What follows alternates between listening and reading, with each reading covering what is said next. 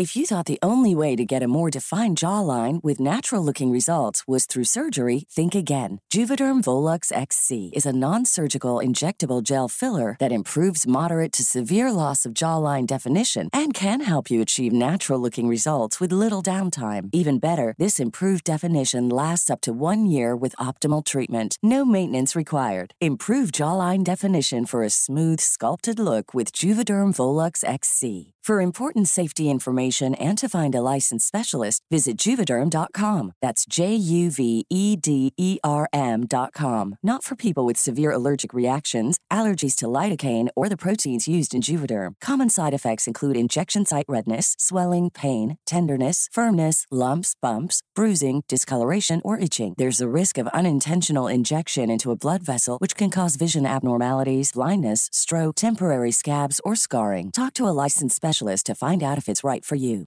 Botox Cosmetic, onabotulinum toxin A, FDA approved for over 20 years. So, talk to your specialist to see if Botox Cosmetic is right for you. For full prescribing information, including boxed warning, visit BotoxCosmetic.com or call 877-351-0300. Remember to ask for Botox Cosmetic by name. To see for yourself and learn more, visit BotoxCosmetic.com. That's BotoxCosmetic.com. The Slaughter podcast will be discussing topics that some listeners may find disturbing. If you're still listening, I'm the Mary. No, I'm the Mary. No, you're the Rhoda, I'm the Mary. I'm the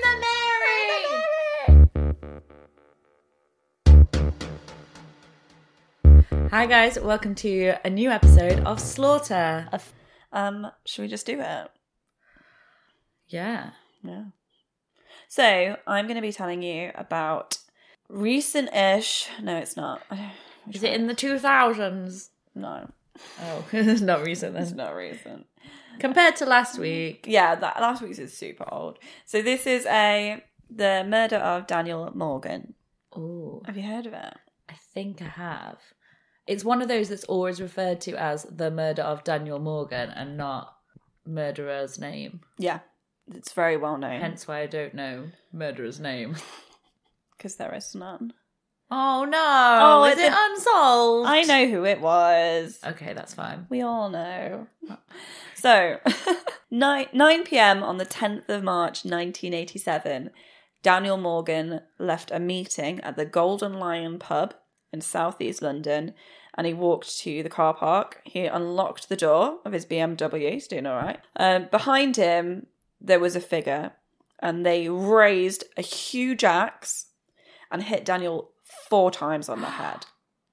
The axe was left in Daniel's face, fused to his cheekbone. Shit. Yeah.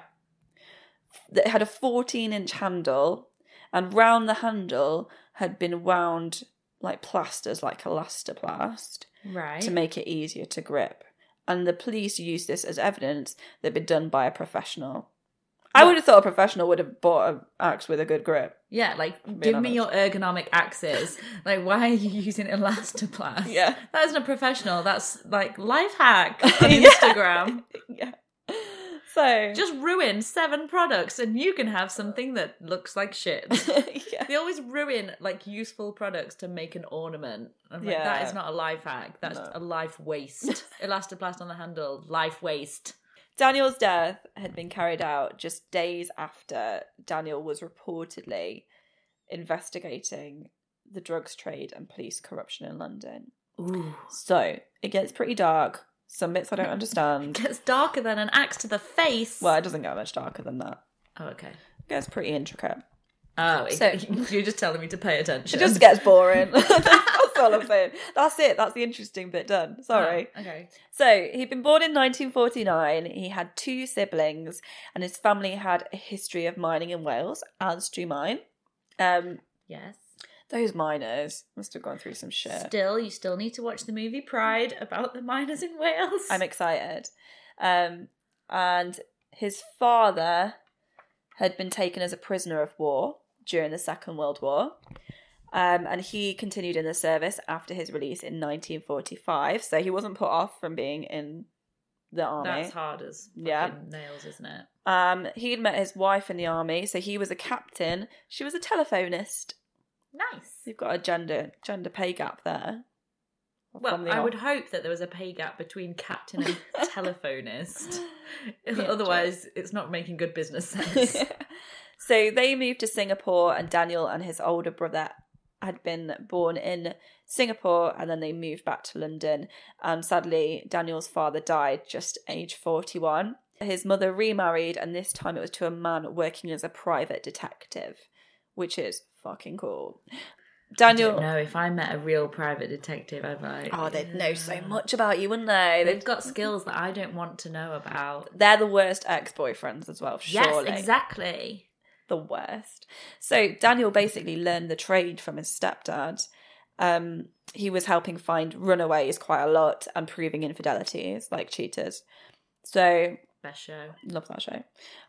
So it was almost like the family business, but the married-in family business. So he began to work as a private eye, which is another word for a private detective, and he married a woman called Iris and had 2 children. He called his son Daniel, which is a bit weird. So Daniel then set up his own business. He hired staff, he made contacts, he made quite a lot of contacts with the police force, and he worked quite closely with them, but not always legitimately. So Daniel's brother Alistair was very suspicious after the killing. And he began looking for information about Daniel's murder because he didn't trust that the police were doing a good job. And he'd been doing some work for Daniel's company as well. And he knew that Daniel had been working on a case with Jonathan Rees. It's R-E-E-S. I'm assuming it said Rees. Reese's Pieces. I think so. And he worked as a bailiff, evicting squatters and travellers, but he also worked with Daniel as well. And he was quite aggressive and quite racist. He was a shit. So Rees had been transporting £18,000 for a car auction company, and he'd had it stolen outside of his house. Right. Or air quotes, stolen, probably. And Daniel... Oh, they're like, where's the money? Yeah. Whoops. Daniel had suspected that was a scam. Rees claimed 2 men had squirted ammonia in his eyes and left with the money.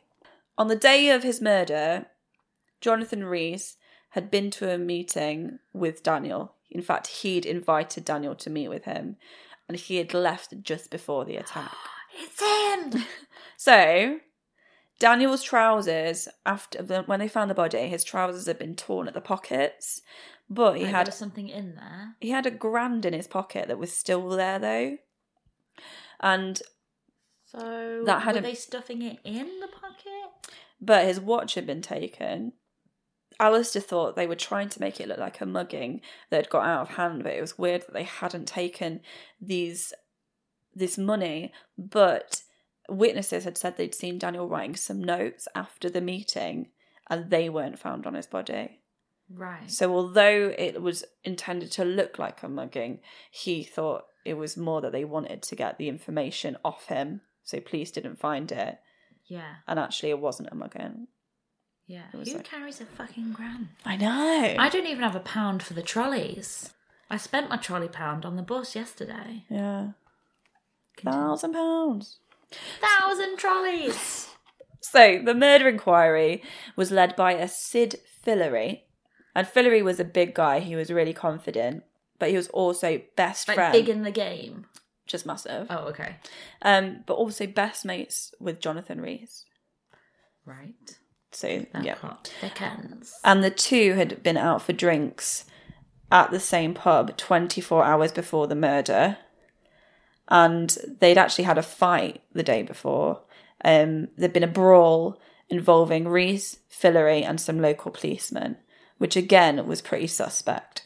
So it wasn't said what they were arguing about, but could have been something to do with police corruption. It could have been something to do with Daniel having information. Right. That's what it could have been. So Rees and Fillery had also been out drinking every night that week to hang out.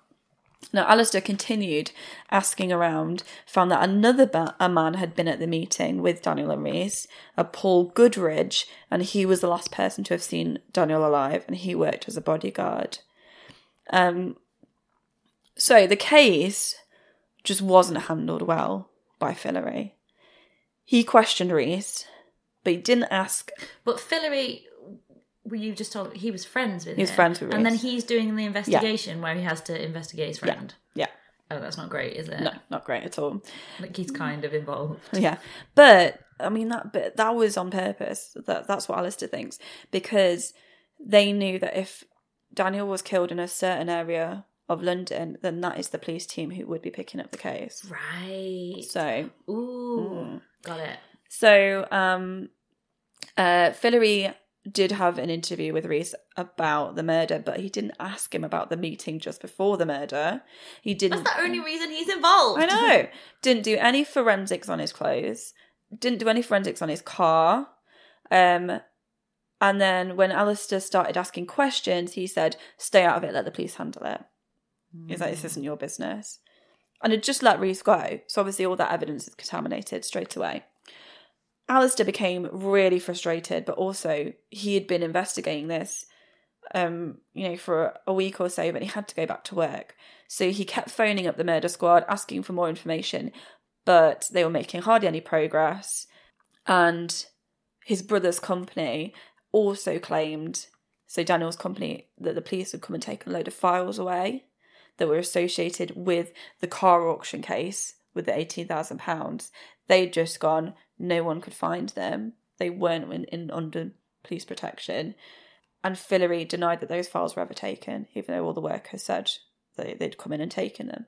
So it was all just really shrouded in mystery, really confusing. Now, Fillory soon after left the murder case because there was a conflict of interest, because it was his mate. Yeah. The damage had already been done. So just 3 days after Fillory left the case, Fillory and Reese and 2 others who were in the police force were arrested for the crime, including Reese's brother-in-laws. So as soon as someone else was in charge, they were like, yeah, they were arrested. Just, you dickheads. Yeah. So Daniel's family weren't even told that arrest had been made for this crime. You'd think they'd be in the loop, wouldn't you? You'd think they'd get a call saying we've arrested someone on the murder. But they found out from the local papers. Oh, shit. Which is so messed up. They weren't given any explanation, but they also weren't given any explanation why those 4 were released without being charged. So although they were brought in, arrested, not just questioned, they were just let go again.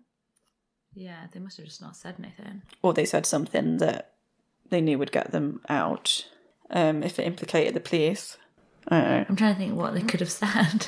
I don't know, like all the police... There must be some people in anti-corruption. Not in the 80s. I don't know. So Fillory now claimed that he was suffering from depression and that he needed to leave the police force altogether, and he was given a full medical pension, so like a shitload of money, and just left to go off. But Alistair continued to ask questions and voice his concerns, come up with ideas. He asked the Home Secretary to offer a reward for information. At the time, that was Douglas Hurd. He did nothing, but it was really ironic because Douglas Hurd was also in his spare time writing murder mysteries. But he didn't want to solve this one. Yeah, not actually that interested. So an inquest was opened into the murder 13 months after the death because they said, well, it's been badly handled, and Alistair requested an inquest and they said yes in the end. So the Morgan family were advised not to go, but they were like, yes, we're going. And Scotland Yard said don't have any legal representation there, but they ignored that. They got a barrister and they asked him to question the witnesses. So they were allowed to do that. At the inquest, there was a witness called Kevin Lennon, and he revealed that he had been friends with Jonathan Reese, and that Jonathan Reese had told him that he and Daniel shared a mistress called Margaret Harrison, and that they both were competing for her. He also said that Reese wanted Daniel out of the picture. This is the first time he'd spoken up about this. He also said that Reese wanted Daniel to leave the business because he was working with them. He was going to take over. So he thought that the best way to do that was to get him done for drink driving. So he'd lose his driving licence and then he couldn't work. Although in London, hop on the tube. Lennon also said that Reese had asked him if he knew anyone who would be a hitman and would kill Daniel for him. And if he could borrow some elastoplast. No, he didn't really. So, Lennon said that Reese had told him the murder would cost £1,000, which is cheap. That is cheap for a murder. So cheap. The worst thing was that the Morgan family found out at this inquest was that after leaving the force, Fillory had got another job at Daniel's firm doing Daniel's job. Reese had hired him. Oh. So he was doing Daniel's job. He's like taking his life. Yeah. So Lennon then implicated the police. He said that they had said that if Reese couldn't find a hitman, they would get someone who they'd arrested on other charges to kill Daniel and in payment let him off the original charges, because they wanted him gone because he knew about the police providing information and getting paid for it. Right. To stitch up people in the media, and that they needed him gone because he was going to blow the story. Going to blow it wide open. Yeah. And so he got his face blown wide open. So, well, chopped wide open. Mm. So he also said, Lennon also said the murder had to happen in the jurisdiction of Catford Police Station so that the murder would be investigated. Yeah. Now, Reese denied all of this, obviously. Daniel's body had also been identified by Reese because he wanted to protect the family, so as a friend. So they really had been kept out of everything. Yeah, so he could just tamper with whatever then. Another witness who was an undercover policeman called Hanrahan, who had been hired by Detective Superintendent Douglas Campbell because he was suspicious about Reese and Fillory. So there was someone doing some stuff underground.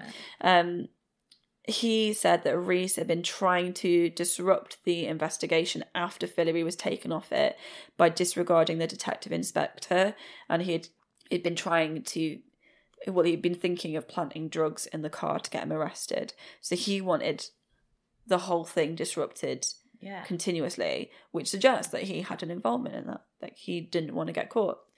So Campbell revealed that Daniel had been considering revealing the police corruption that happened in southeast London, but he had no proof of this. Okay. But that he'd had information on the police and he was going to get them done for it.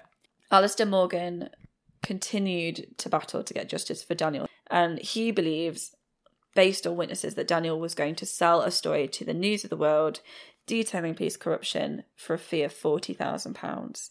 Just days after he was murdered, and that had been set up to happen. See? £40,000 for a story, £1,000 for a murder. Yeah. Someone's shit at math.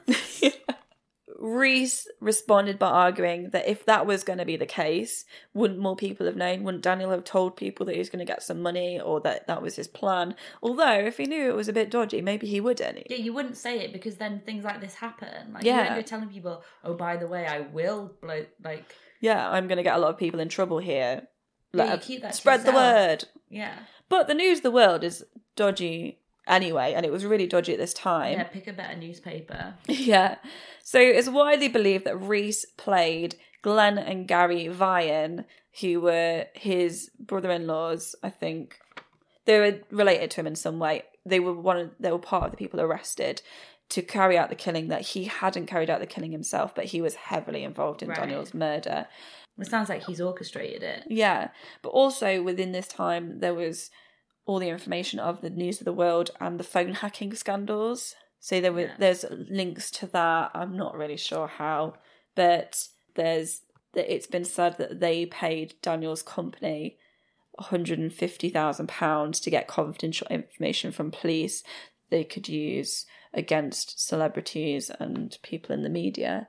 So it's all just a big horrid mess, but it is an unsolved one, but it's not, because I think they solved it. They just let him go. And it's all just a massive... There's a lot of hearsay and logic as to who could have done it, that it was Jonathan Rhys, but they just can't prove. So it's a bit of a break from my normal kind of story because it's not as interesting. I thought that was interesting. But I know that some people will find that more interesting, which is why I did it. Because Luke was thinking, oh, that's really exciting, police corruption. Yeah, I found that more interesting. But I love a good serial killer. What book did you rinse for that? So a lot of the information from this story came from Untouchables, Dirty Cops, Bent Justice and Racism in Scotland Yard by Michael Gillard. So if you want to read more about it or you want to reread what I just told you, check out that book. It's my If you're looking for plump lips that last, you need to know about Juvederm lip fillers. With Juvederm Volbella XC and Juvederm Ultra XC, your lip look, whether it's subtle or bold, can last up to 1 full year with optimal treatment and no additional maintenance. Find a licensed specialist and see if it's right for you at Juvederm.com today. That's JUVEDERM.com. Add fullness to lips in adults over 21 with Juvederm Volbella XC or Juvederm Ultra XC. Do not use if you have severe allergies or a history of severe allergic reactions, or if you're allergic to lidocaine or the proteins used in Juvederm. Tell your doctor if you have a history of scarring or taking medicines that decrease the body's immune response or that can prolong bleeding. Common side effects include injection site redness, swelling, pain, tenderness, firmness, lumps, bumps, bruising, discoloration, or itching. As with all fillers, there's a rare risk of unintentional injection into a blood vessel, which can cause vision abnormalities, blindness, stroke, temporary scabs, or scarring. For full important safety information, visit Juvederm.com. I don't know.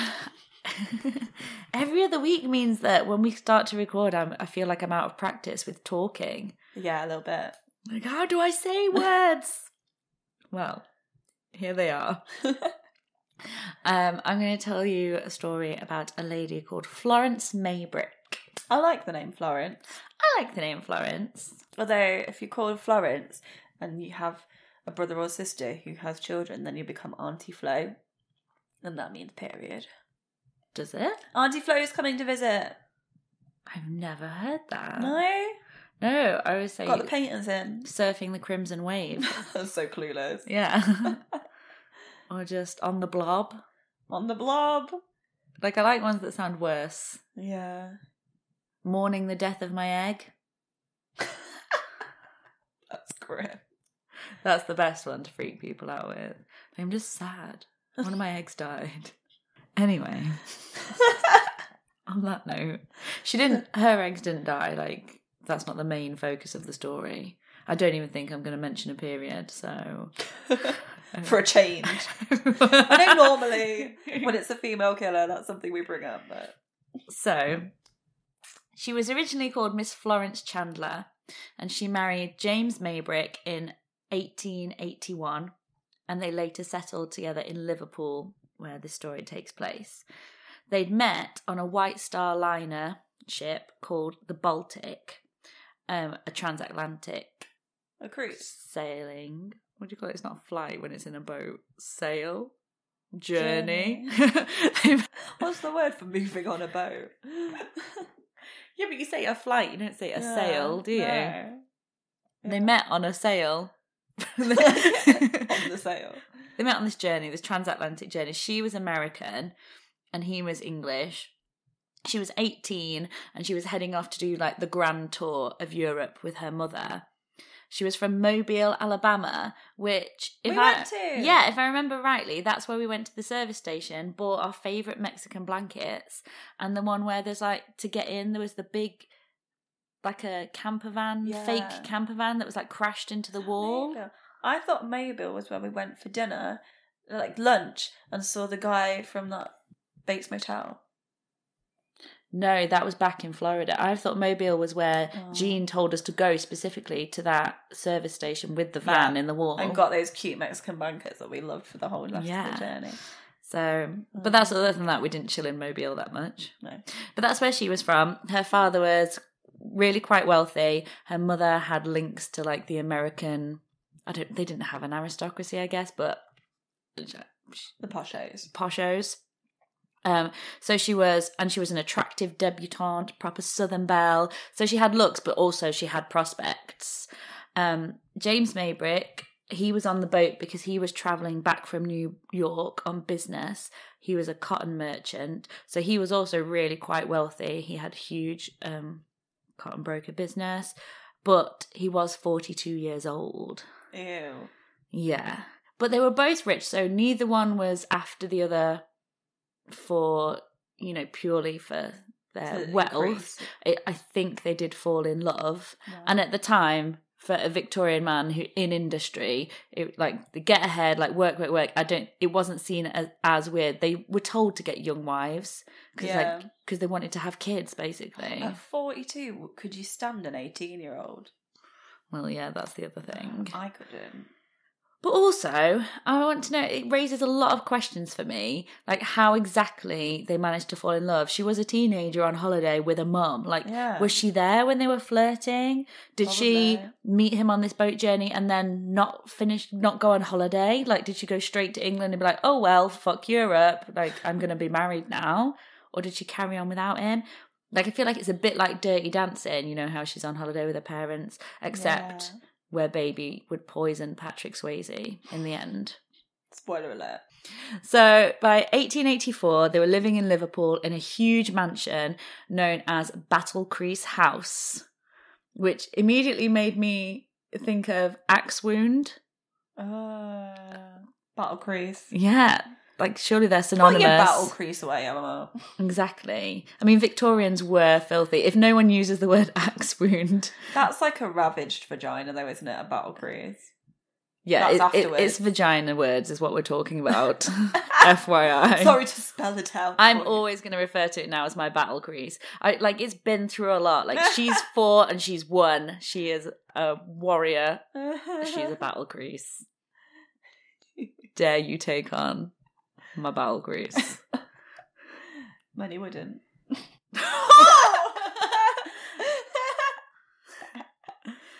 Many have. Okay. No, we do. That's not important to note. Anyway, that's what they called their house. Battle Crease.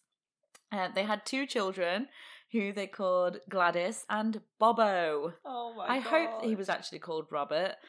And then, of course, they needed staff to run the house because if you touch your own children before they're 10, they tend to develop emotions, which isn't something that we British enjoy. So she had a nanny called Alice Yap who was there. James would give Florence an allowance which she had to use. It was £7 a week, but she had to use that to do the food, utilities, pay the staff wages, buy things for the kids. Basically, that was all the money he was giving her. So she very quickly was running up debts and getting in a bit of a mess because it wasn't enough. These were the times when you could go to a shop and say you'd pay them later as well. Oh yeah, they'd just take it, especially coming from Battle Crease House. Yeah. But James was also said to be quite a quick-tempered man, as well as being a hypochondriac. So he doesn't sound like the nicest husband. He doesn't give you much money. He's going to be angry if you talk about it, and then he's going to be complaining about his illnesses when you're not talking about money. But he had great faith in homeopathic remedies. Oh, God. So he would regularly take pills and compounds to boost his health and his virility. But I think I mentioned it back in the episode on Herbert Armstrong, who was the lawyer that was thought to have poisoned his wife with arsenic. That I think I listed. He's a weed killer guy. Yeah, I think I listed all the different things that arsenic was used for. His wife was into homeopathic remedies, weed killers, cleaning products, sweets, loads of stuff. So James's homeopathic remedies were, almost all of them had arsenic, strychnine in them. Yeah. Because arsenic was kind of like a cure-all. It was used for pretty much everything at the time. And he was taking that regularly. But they must have worked fairly well in their job as a Victorian Viagra because he had enough energy to go and get himself a mistress. He's got an 18-year-old.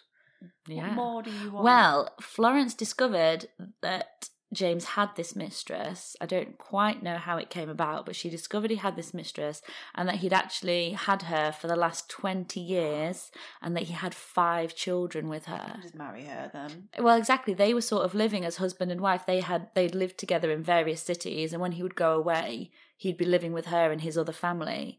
So I think I don't know much about the other woman, but I can only assume that she wasn't of a high enough rank for him to have married, because he would have been with her long before Florence, had kids with her, wanted her, loved her. But you just marry her and increase her rank, though. Exactly. So he's a bit of a knobhead, really. A snob. Old, Snobhead. drug taking, snubbing and being a snob towards the woman he does love, and then taking this 18-year-old and not loving her and being mean. Yeah.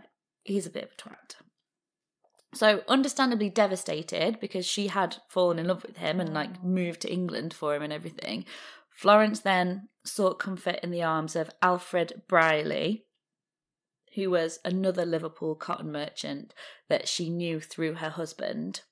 He was the same age as her, he was attractive, and they'd met during a party held at Battlecrease House. So I think he was everything that she wanted at that point, really. Yeah. More a suitable match.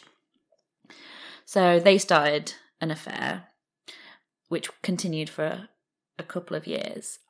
By March 1889, Florence had organised a week's stay at a hotel with Alfred, but Alfred had paid the bill and they had both left after just a weekend there. So she went and spent the rest of the week with her friends, and basically said Alfred had told her that he liked someone else. Aww. And he would never marry her. He said he would rather blow his brains out than face the disgrace of their affair being discovered, which makes him another absolute wank stain. Yeah. Because he loves her. If she got divorced, they could get together, but they've been sleeping together for years. Like, she wants to leave her husband for him, and he's like, I don't want anyone to find out that I've been with you. Yeah, that's awful. But there would have been a lot of stigma to an affair. If they had split up and then got married, I think everyone would just basically assume that they'd been together beforehand. Yeah, but that's a brutal way to call Awful it to say, I'd rather kill myself than know that people know that I slept. But I suppose knew him, he worked with him. No one would do business with him anymore if they knew that he would sleep with your wife. Yeah. But he still is a dick too. Yeah. However, this situation just makes my heart hurt, because the following weekend, Florence and James Maybrick attended the Grand National, and Alfred Brierley was also there. So she just had this horrendous breakup where he told her that, also, I like someone else and I would rather die than marry anyone, find out I've been with you. And then she sees him at this event, and it's just, you just know when you see that ex that you still want to be with, how heartbreaking it can be. So, like a lot of us, she wasn't able to resist, and she walked the course with Alfred and hung out with him. Well, he's leading her on again then. Yeah, I mean, I guess he could be conflicted. He's probably trying to... He doesn't want people to think that he's an adulterer, but he's tried to cut it off harshly. Maybe he was overly harsh to try and end it. Because they walked together that day, and James, who saw it, became so furious that he went home and left her there to make her own way back. So she made it quite obvious then. Well, I think he made it quite obvious. Like, she's walking with an acquaintance, you're storming off, having an absolute paddy. I know what I'm going to be attaching the drama to. Him. So the nanny, Alice Yap, she was witness to the fight that followed when they both arrived home, during which James hit Florence in the face, and she attempted to leave the house. But James said, once you cross that threshold, you're never coming back in here. So Alice intervened and said, look, think about the children. Go up and stay in the spare room. It'll be fine. I was just spent 2 minutes trying to work out who killed who, and I just remembered that you told us all at the beginning. So if you were listening, you'll know. Or did she? Well, it's not cut and dried. Okay. So the next day, James cut Florence from his will, and she visited the doctor to complain about the fact that this whole situation was so horrific. She couldn't sleep. She was being mistreated. The doctor noted that she had a black eye. She was like, this situation's making me ill. I don't know what to do. But they did stay together. The doctor just obviously gave her some pills, like, oh, off you pop, here's help you sleep. Just stop being a woman about it and take these pills. Pretty much. A month later, James went to stay with his brother in London, and he went to a doctor there complaining that he had numbness in his leg and pains in his head. But the doctor said there's nothing wrong and just gave him a tonic for indigestion, which of course contained like all sorts of yucky stuff. On the 22nd of April, so like not long after that, he was with friends, and they were one of them brought up the topic of, everyone seems to be taking medicines with poison in. Like, I would never do it. And James piped up and boasted that he always took poisonous medicines, and that he and his friends knew that he would drink beef tea, like I guess sort of a broth, beef tea with arsenic that he would add and say, oh, it's just like meat and liquor to me. Like he always had it. I don't know that you can become addicted to it, but he said that he would get it whenever he could, that he always wanted to have every day. Yeah. He was taking it 4 or 5 times a day, some type of arsenic. I mean, I guess alcohol is technically a poison. Yeah. So we do drink. I was trying to think of the modern day equivalent, but I guess that isn't a modern day equivalent because they also had that option then. I can't think. I guess like those disgusting health teas, like health drinks that you get that taste awful. The thing with arsenic is although I'm saying he was taking it 4 or 5 times a day, he would have been having to take really tiny amounts because a couple of grams of arsenic could kill 10 people. Yeah. So it'd be like a tiny. Pinch. They don't even it's in like grains salt. They call it, and it's like half a grain that you would take, something like that, because it's just so vicious and a poison. Yeah. So taking it wasn't uncommon. It was, like I say, it was in everything, but people were starting to discuss the effects of it and become a bit more wary and talk about how actually you're not a very nice person when you're constantly taking arsenic all the time. And Florence had even gone to the family doctor over a year before, saying that she was really worried about the medicines he was taking, that he always seems to be worse after. So it did alter your person, a bit like alcohol, it would alter you. I think not so much that he was altered. Well, when he was on it, he felt better. He'd get hard on and do whatever. But I think it was like when he wanted it again. Right. A little bit.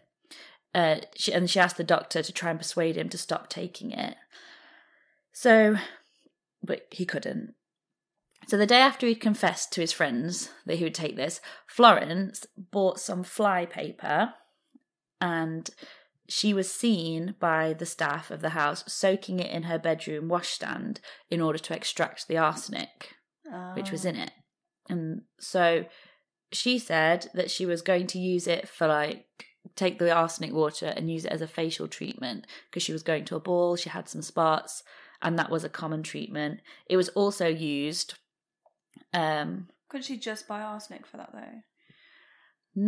It's said it's a common practice to do, that women would do it, and that lots of women would use it on their face, and also that it was used to remove body hair. You'd rub like arsenic on your legs. It's just the fact that she bought it as fly paper. It's almost like she didn't want people to know that she'd bought arsenic.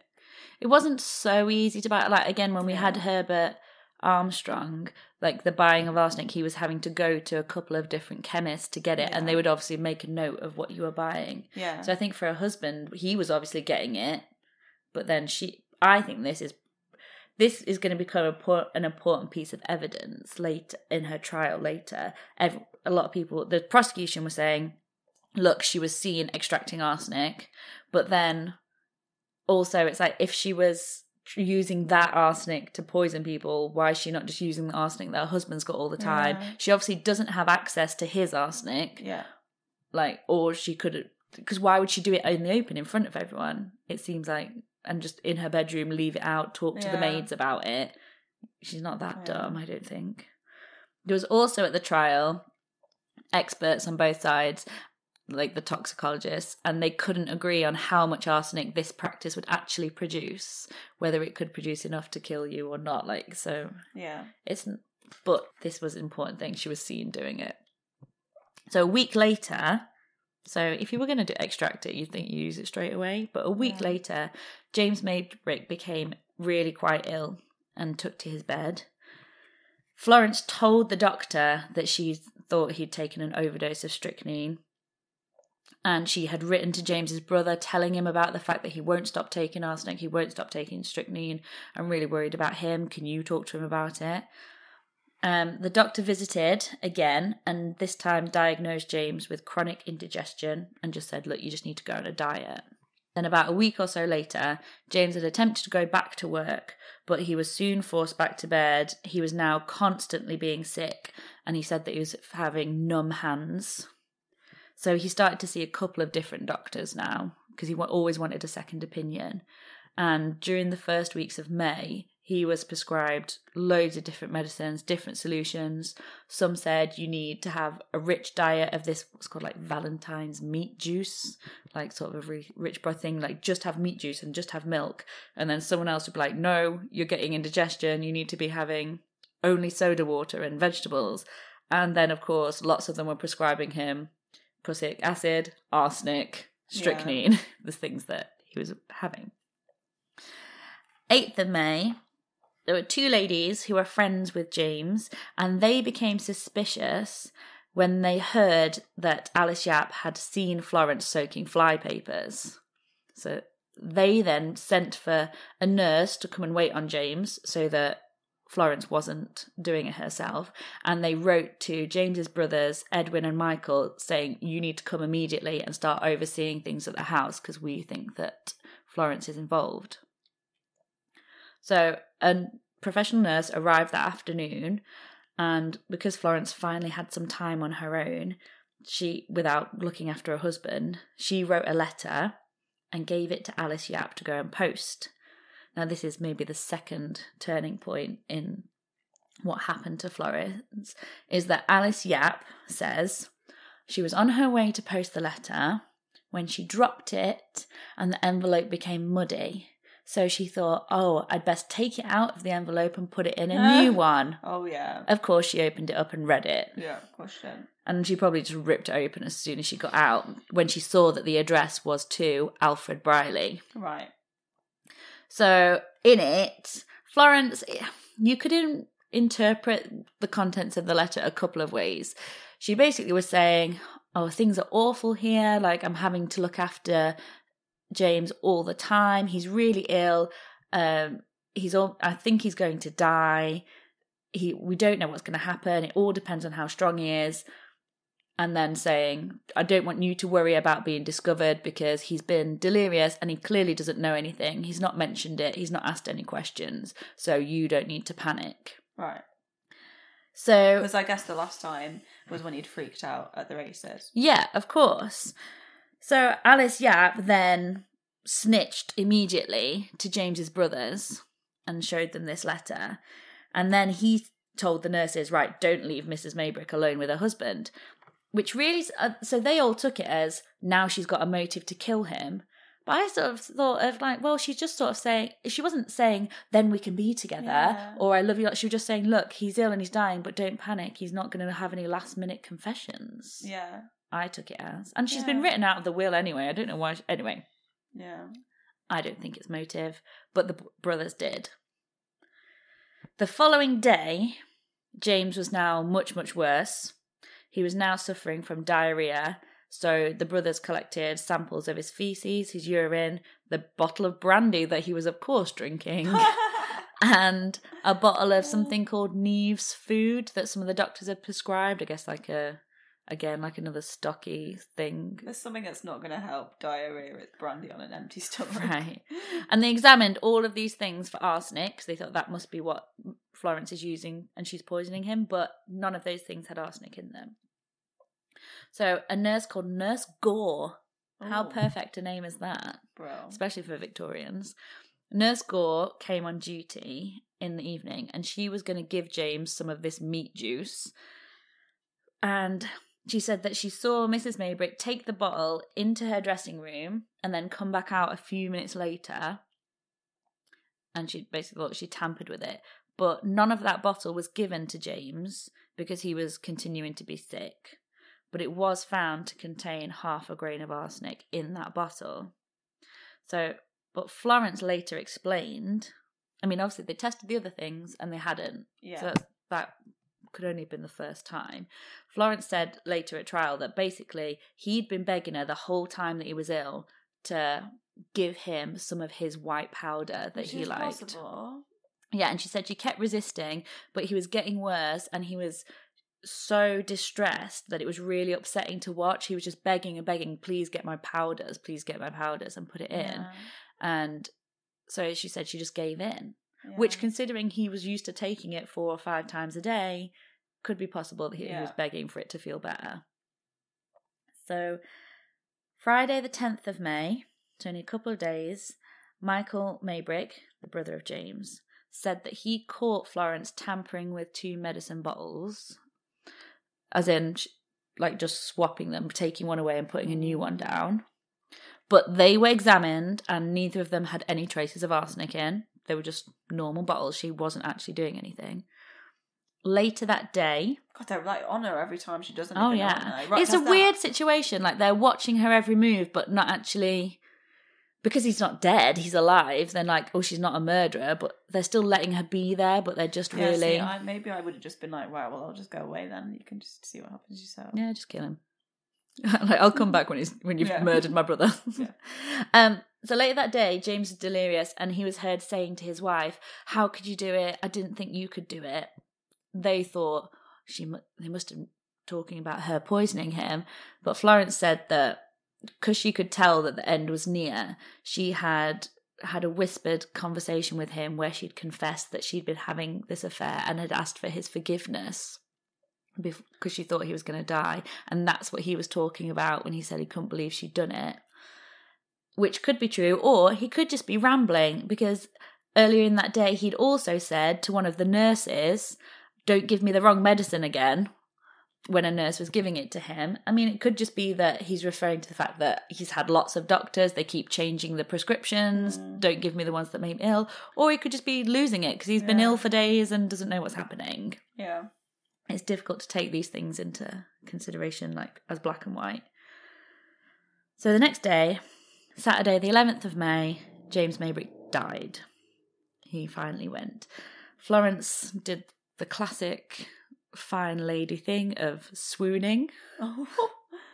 Swooning. When's the last time someone swooned? Yeah, I want to know, when's the last recorded time that people accepted swooning as a thing? It's not okay. No, it's like, ugh, she's fainted.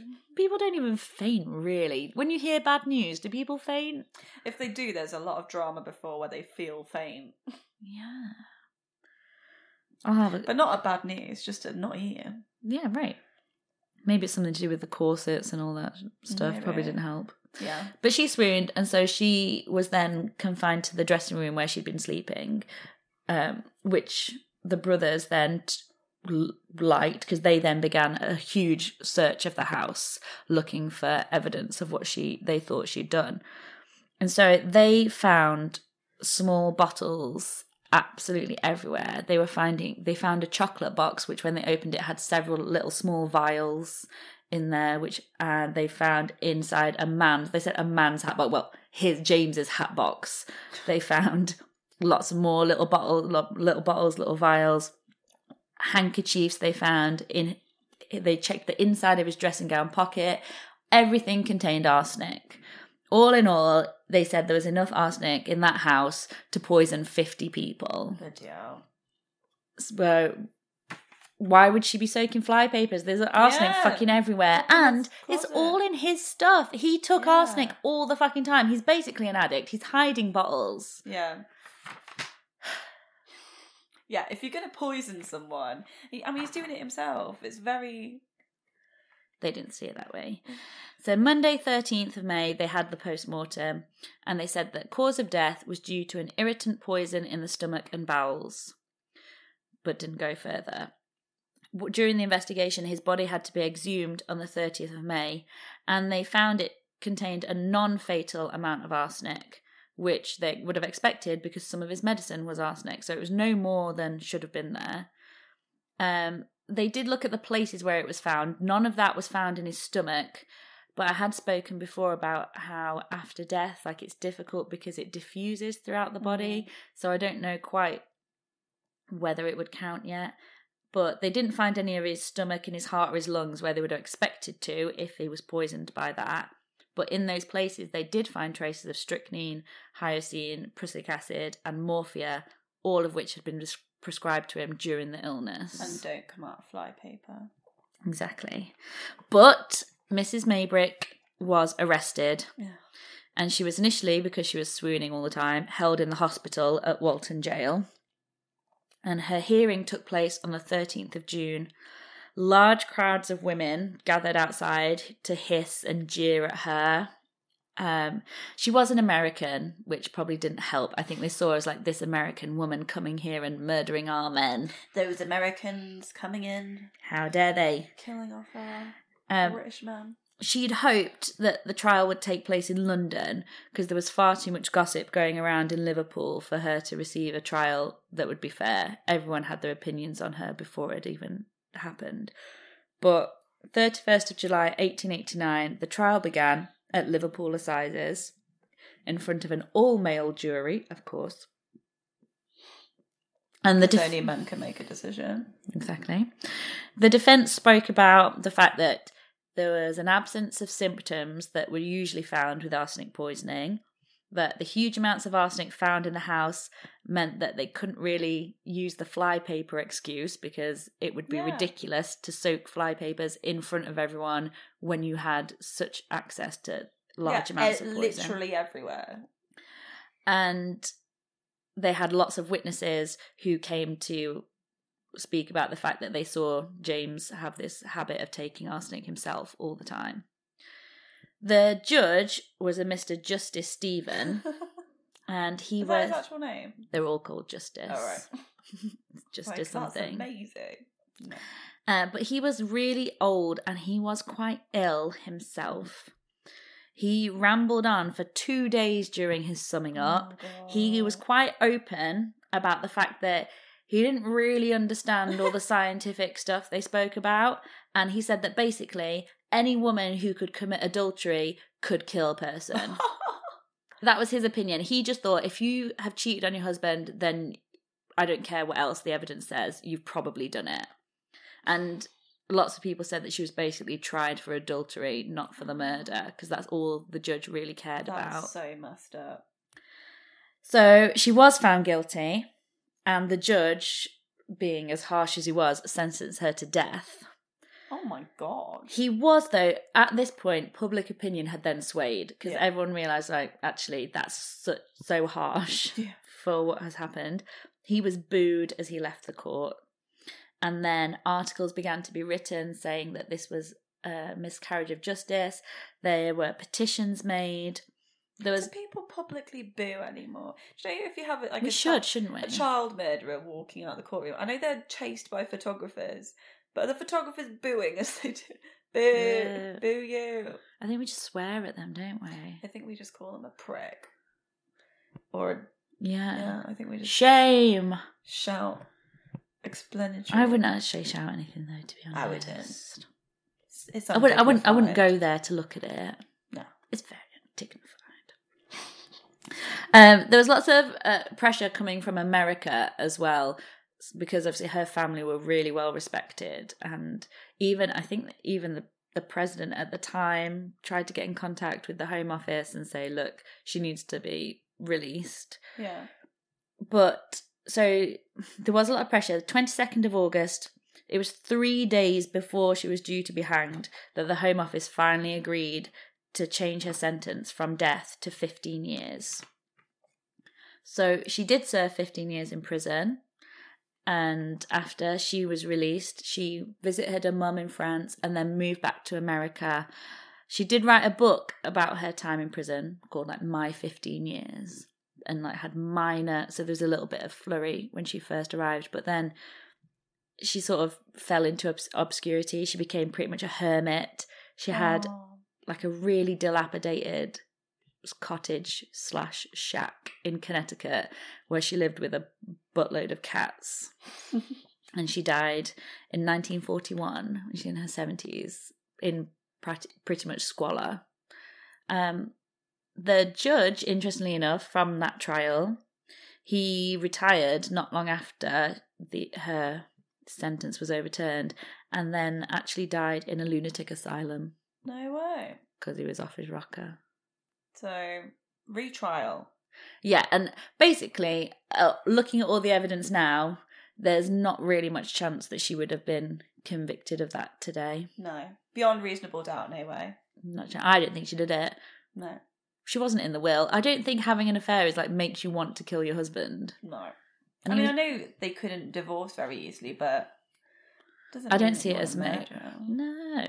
And he was so ill. He was taking poison all the fucking time. Yeah. He was bound to get ill at some point. Mm-hmm. Yeah. So, yeah. So, please, if you haven't already, write us a review. A good one. We still need those. Thanks for listening. Thank you. And remember, listening to Slaughter doesn't make you a psycho. Calling your house Battle Crease does. Calling your vagina Battle Crease is what's going to make me cool.